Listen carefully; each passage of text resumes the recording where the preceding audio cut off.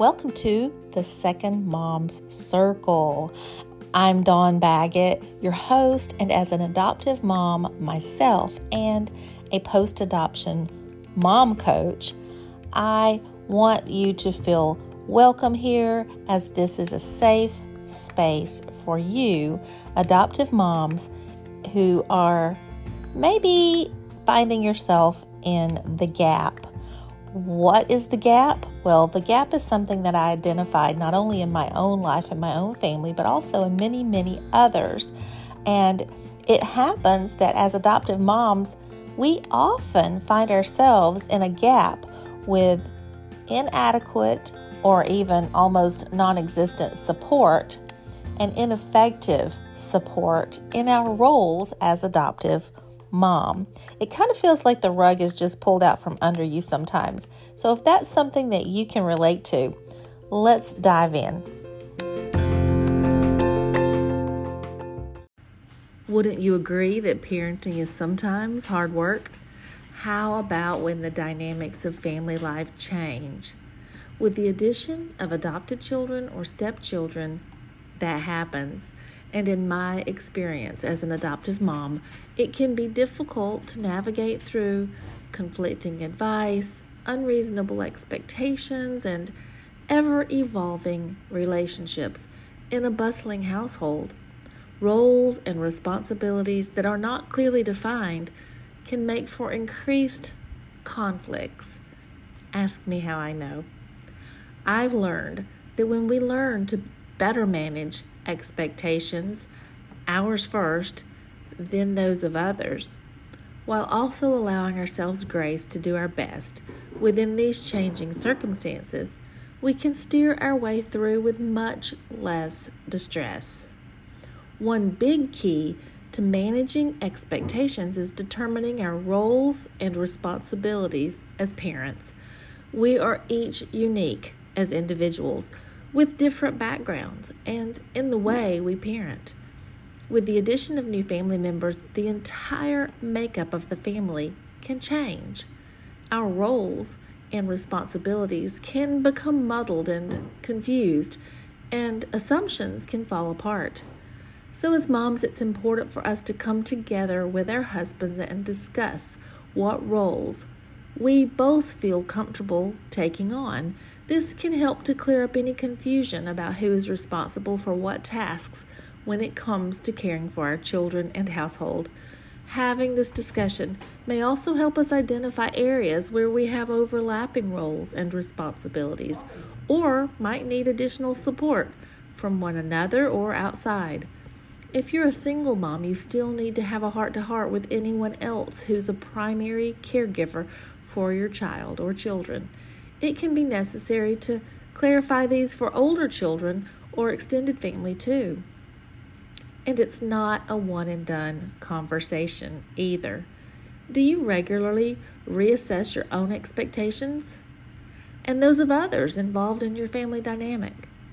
Is that something you or they would be willing to do? When dealing with changing family dynamics, whether due to divorce, adoption, or remarriage, it's important to monitor what reasonable expectations look like in light of the current circumstances. For example, it may not be reasonable for us to assume that our children will get along well, or that they will instantly accept their new siblings or parents into their lives.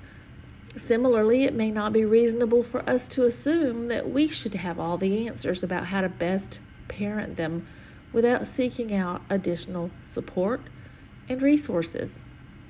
Even seemingly small matters can become overgrown points of conflict if not dealt with promptly. Reasonable expectations should take into account all aspects of the situation at hand and should evolve as new information arises. Differences in personality, ages, and stages can mean that expectations won't be the same from child to child or time to time. Are you practicing self-compassion? Self-compassionate parenting techniques Focus on treating yourself kindly instead of harshly after making an error or feeling overwhelmed by a situation involving your child or your children. We all make mistakes as parents, but engaging in self-criticism does little more than add stress on top of already difficult scenarios, which can lead to burnout down the line if not addressed properly early on. This is different than self-reflection or realistic self-assessment. If you're kind to others, and I assume that you are, consider whether you're just as kind to yourself in your thoughts and self-talk. Kindness towards ourselves allows us to provide a positive example for our children. Not to be confused with selfishness or self-indulgence, but maintaining a healthier perspective about challenging situations. This can help them feel more secure.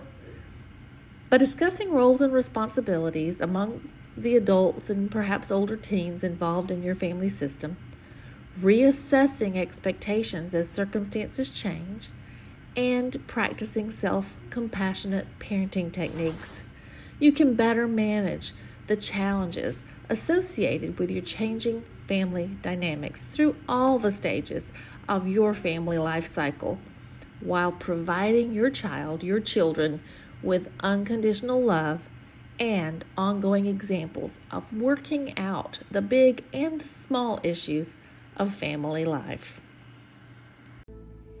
Did you know that adoptive mothers are at higher risk of being a victim of domestic violence at the hand of their teens? And as this goes unaddressed very often, I want to focus on making safety, your safety, a priority. Do you have a safety plan in place? If you don't, go over to dawnbaggett.com and grab my free mini course, Safety First for Second Moms. It'll help get you started in creating your own personal safety plan.